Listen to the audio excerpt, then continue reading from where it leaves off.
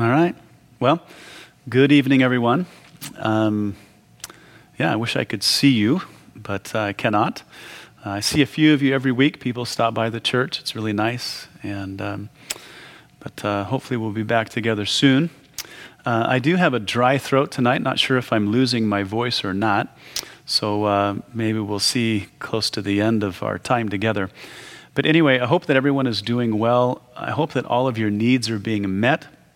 If they're not, myself and many other people would like to hear about it. People about every day are asking me how they can help out with various people's needs, but I'm just not hearing about anyone who's in need other than just being lonely. So if you are struggling for whatever reason, please contact me, and that would be good. If you know of a small business that is struggling, I'd also like to know about that. I think it would be good to create a list so that we can help contribute, especially if they're a part of our fellowship. And I think whatever we can do for our community is important. And I think, of course, as you probably already know, the needs are going to increase over the next couple of weeks and months. And we just want to be sensitive to that. And we want to be a blessing and a contributor. So there's that. And other than that, I don't have much else to say. Other than we are fighting with the sun. We complain about not having it all winter. And now that we're recording things, we have all this glare. But I'm not going to complain about the sun. Glad to have it. Can't wait for more of it. And so anyway, but this is what we got. So... and we are continuing through Romans chapter 12, verses 9 through 21. It's verse by verse, probably slower than I've ever done anything, but I think it's good. We're doing one verse a week, and also, in regard to this, I look forward to hearing many of you recite the whole section of Scripture when we come back together. Asher, my 6-year-old, just the other day, he recited the whole thing in his cute little voice. But I think Malia, my little girl, was actually the first one to have the whole thing memorized. And and with our memorization, we just pray that God would grant us grace to put to practice the things that we learn from His Word. So to get started, let me read the whole passage to you again. I'll be reading God's Word to you from the English Standard Version, Romans chapter 12, verse 9 through 21. Paul says to them, to the Roman church, he says, "Let love be genuine, abhor what is evil, and hold fast to what is good. Love one another with brotherly affection, outdo one another in showing honor. Do not be slothful in zeal. Be fervent in spirit, serve the Lord. Rejoice in hope, be patient in tribulation, be constant in prayer. Contribute to the needs of the saints and seek to show hospitality. Bless those who persecute you. Bless and do not curse them. Rejoice with those who rejoice and weep with those who weep. Live in harmony with one another. Do not be haughty, but associate with the lowly. Never be wise in your own sight. Repay no one evil for evil, but give thought to what is honorable in the sight of all. If possible, so far as it depends on you, live peaceably with all.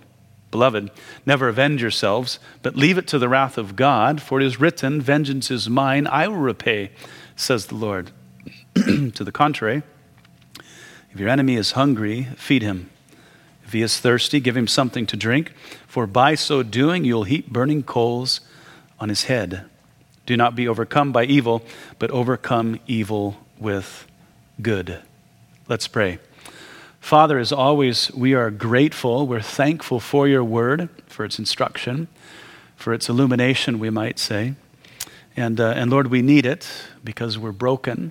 We need direction, and we need to hear your voice. And so I pray, Lord, as we continue through the text, that, Lord, verse by verse, concept by concept, Lord, that you would teach us, you would instruct our hearts, and Lord, that you would grant us the grace that we might live according to your word. And Lord, I just thank you, as always, for my church family, the privilege that we have in the family of God. Lord, both here locally and abroad, we thank you for our missionaries. Pray that, Lord, we would keep our eyes on you and trust you through all of this that's going on. We pray specifically for our missionaries, Lord, that you would just help them to trust you. Lord, that they would be hedged in by your grace. That you provide their needs, Lord, as well as for us. But Lord, that through all of this, that we would be used for your glory. So we love you, and we thank you in Jesus' name. Amen. All right, well, please return with me to verse 14, where Paul says, "Bless those who persecute you. Bless and do not curse them." So I'd like to consider a few of the Greek words in the passage, some of the Greek grammar for clarity, for interpretation, and then we'll do our best to apply the message to our lives. The word for bless that Paul uses here does not mean to do nice things for people. That's typically how we use the word bless. We are blessed when someone does something kind for us, or we blessed someone by doing something kind for them. By this use of the word, we mean that a benefit has been conferred on us or bestowed on someone else. But that's not the typical use in the New Testament. The way that we usually use it is only used about 5 or 6 times in the whole New Testament. Whereas the word Paul uses means to speak well of someone. To speak well of someone. And it's used about 44 times. We get our English word eulogy from this Greek word, but we've reserved its use for when people die. It's not the only time we speak well of others, but it's the only time that we use the word. And whenever someone uses the word, we assume that someone has died. So we use the word properly, but in a context that is not too familiar with the New Testament. Paul is talking about speaking well of, or saying good things about the living. And that would be fine if he wanted to speak well of those who treated us well. But that's not what Paul is saying here. Paul is talking about speaking well of those who mistreat and abuse us in some fashion. He wants us to say good things about those who persecute us. Now understand, persecution is a very generic term. It can refer to just about any kind of oppression, abuse or mistreatment, hostility, especially when we're being mistreated for the faith. Historically, persecution has been in the context of, damages to our person, our property, our reputation, our finances, and typically by way of slander and lies, harassment, and physical violence. We actually observe this from Hebrews chapter 10 with all that Jewish fellowship went through because of their faith. But it actually pales in comparison to the Roman persecution of the church just a few years later in 64 AD by Emperor Nero. And then, of course, what unraveled from that time until December of 311 AD from Emperor Diocletian. At various times and in various places throughout that period, Christians were burned at the stake, they were crucified, and they were fed to wild beasts. And throughout history, of course, at various times and in various places, and to this very day, Christians have suffered and are suffering for the faith. We don't know how bad the persecution was in Rome at the time Paul wrote this letter, but it doesn't seem to be extreme. But Paul felt that instruction was necessary. And if there was no real persecution at the time, Paul was certainly preparing them for it, just as he was preparing every subsequent generation, preparing our generation. It's important to point out also that Paul is no longer describing to us what Christians behave like, as he was doing in verse 9 through 13. All the verbs used prior to now were descriptive of Christian behavior. Paul was telling us what Christian conduct looks like. But here in verse 14, all the verbs are prescriptive. Paul is giving us commandments in regard to how Christians must talk about their persecutors. I think that Paul probably knew better than to just tell us what Christian behavior looks like under these circumstances. So he becomes very direct in his directive. We are commanded as Christians to say good things about those who mistreat us, about those who abuse us. The verb tenses are also important here. Every verb in the verse is in the present tense. So we could actually translate the passage this way. Always speak well of those who always mistreat you. Always speak well of them and never, ever curse them. It's interesting. After our morning devotions, I asked my children, when are we permitted as Christians to speak bad of someone? Never was their answer. Now, perhaps the question could be asked more pointedly this way. When are we permitted to slander the image of God? You'll never find the New Testament instructing God's people to curse and slander people. James put it this way. He says, and perhaps you've noticed, the tongue is a fire, a world of iniquity. The tongue is so set among our members that it defiles the whole body and sets on fire the course of nature, and it is set on fire by hell. With it we bless our God and Father, and with it we curse men who have been made in the similitude or the image of God. Out of the mouth proceed blessing and cursing. My brethren, these things ought not to be so. James 3, verse 6, and then 9 through 10. So when are we permitted to slander or curse someone that's created in the image of God? Clearly the answer is no. The word curse is katereomai. It even sounds ugly. It means to call down the curses of God on someone. Now, this is off limits for those who profess Christ. Jesus said, "You have heard that it was said, 'You shall love your neighbor and hate your enemy.' But I say to you, love your enemies, bless those who curse you, do good to those who hate you, and pray for those who spitefully use you and persecute you, so that you may be sons of your Father in heaven. For he makes his sun rise on the evil and on the good, and sends rain on the just and on the unjust." Matthew 5, 43 through 45. It's always necessary to clarify Jesus' statement when he says, "You have heard that it was said."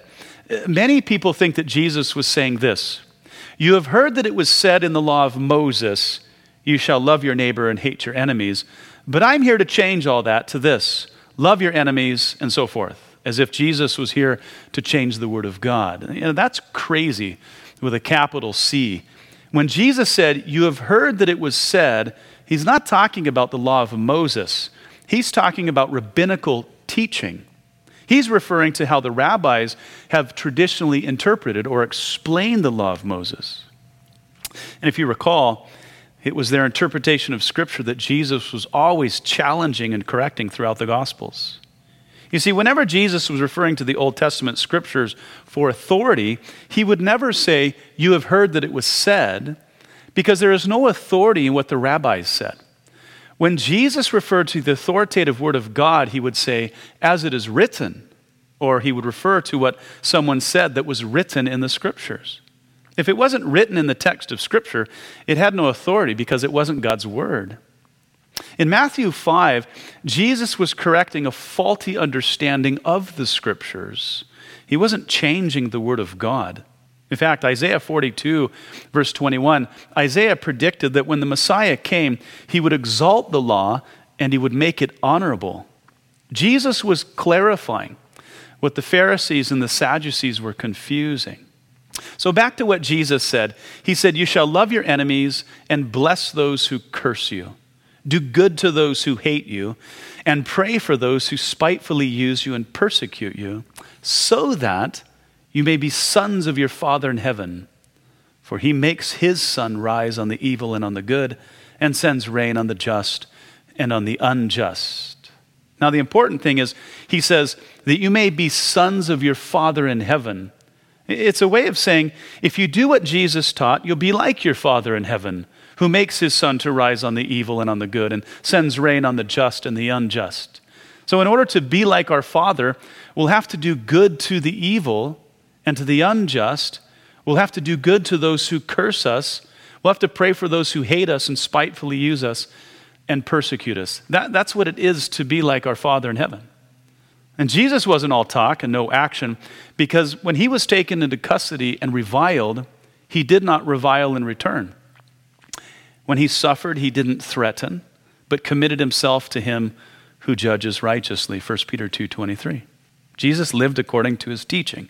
He leading us, or leaving us an example. Paul took this to heart as well when he explained his own way of life to the Corinthians, saying, "And we labor, working with our own hands, being reviled, we bless. Being persecuted, we endure. Being defamed, we entreat. We have been made as the filth of the world, the offscoring of all things until now." 1 Corinthians 4:12 through 14. Peter showed the same consistency in his instruction when he said, "Do not return evil for evil or reviling for reviling, but on the contrary, blessing, knowing that you were called to this, that you may inherit a blessing." 1 Peter 3:8.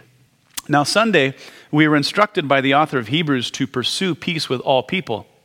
And the initial step of actively pursuing peace with all would be speaking well of them, of saying good things about them.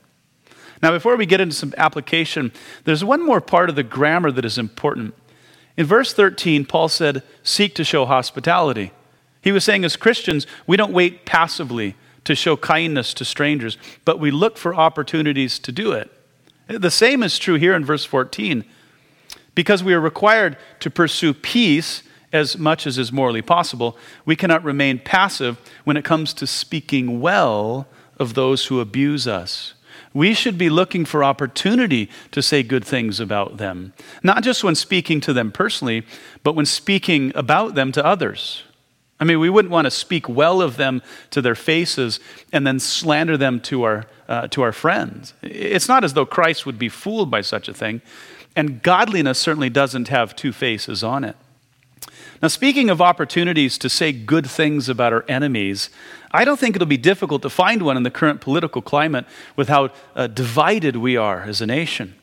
Instead of speaking ill of those on the opposite side of the aisle, do as Paul says here, remembering that they're created in the image of God. For example, it's no secret that Nancy Pelosi is unpopular with evangelicals.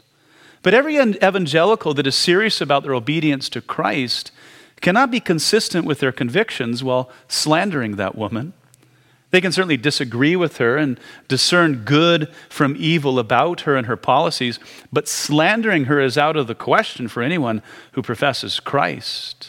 Now, this could be said about anyone who irks you or has mistreated you or mistreated someone that you love.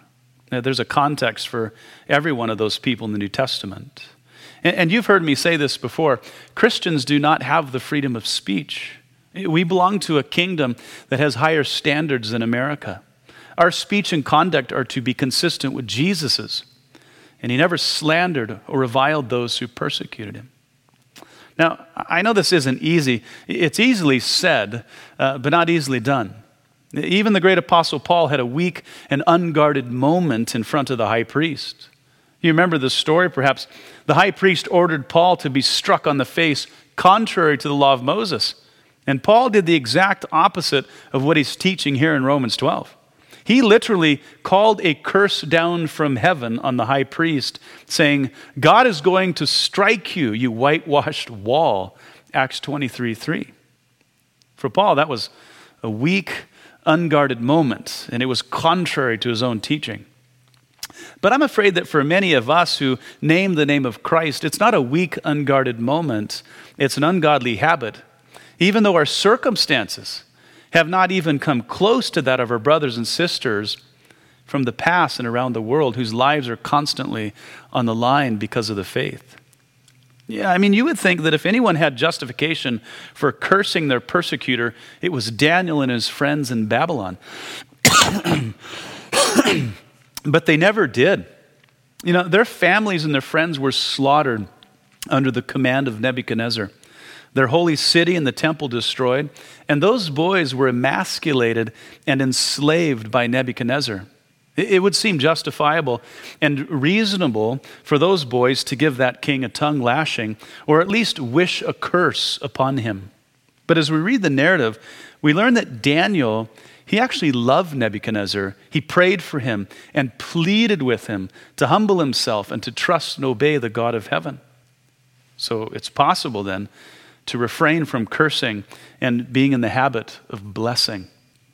Let me put it to us this way, and I say us because I'm no stellar example in this whole context. If we can't speak well of those in power who disagree with us, how will we speak well of them when they have the power to persecute us?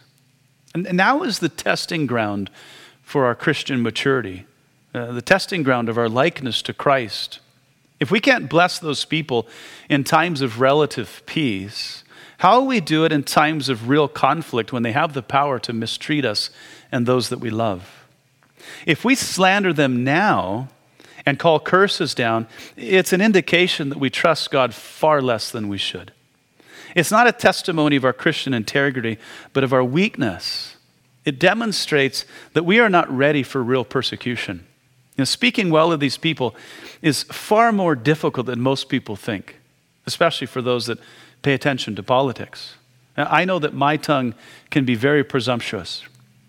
And if you don't think this is difficult, try spending your next political conversation saying something good about Nancy Pelosi or our governor, or anyone else that irks you or mistreats you, remembering that this should not be an experiment. This should be our habit as Christians. And I think what will make this even more challenging is how it makes our friends feel about us when we do speak kindly about mutually despised people. But who cares, right? We only care about Christ's opinion. Now, this could all be applied to anyone that mistreats us. It doesn't have to be people that we dislike in politics. Siblings in the home need to learn this lesson toward each other, for sure, and to their parents. You cannot honor your father and mother if you speak ill of them. As some married couples need to learn the meaning of being a verbal blessing to one another, especially when they are not treated kindly by their spouse. Our homes obviously aren't always a stellar example of peace and kind words, but man, it would be nice if it was. People don't always speak kindly about their bosses, but it was expected of Christian slaves even when their masters were harsh and unjust. Peter said, "Servants, be subject to your masters with all respect, not only to the good and gentle, but also to the unjust or harsh. For this is a gracious thing or commendable. When mindful of God, one endures sorrows while suffering unjustly." 1 Peter 2, 18 through 19. Today, because of human rights gone wild, we feel entitled to punish people for the smallest infraction. But just because we can doesn't mean as Christians that we should. One more example. I never paid much attention to all the passages in the Bible about neighbors and being neighborly until I moved to Washington. I currently have great neighbors, but that wasn't always the case when we first moved here, or even a few years ago. When we had difficult neighbors, we did our best to be neighborly, kind, and helpful, which paid off because we never had any conflict with them, although we certainly could have. But there wasn't peace between our difficult neighbors and our good neighbors. There was war until about 6 or 8 months ago. And my children have never been exposed to more profanity than they have in my neighborhood, not even at Walmart. And the more profanity and cursing, the worse the problem got between my neighbors. But we never had any conflict. We spoke well of people and maintained peace, even when I didn't want to. And in the end, it really was best to be wronged. Paul said to the Corinthians, "Why not accept wrong done to you? Why do you not rather let yourself be cheated?" 1 Corinthians chapter 6, verse 7. What an unbearable thought that it is for most Americans with all of their rights. But maybe, just maybe, all these rights are making us unbearable. If we're always focused on the wrongs done to us, we'll never make a difference for the gospel of peace. Our homes will always be a war zone. We'll feel sorry for ourselves at work, and our neighborhoods will be unfriendly. If the world is to change, much of the change will have to begin with us. It's never too late to evaluate ourselves in light of the scriptures and to agree with them, and then by the grace of God, commit ourselves to them.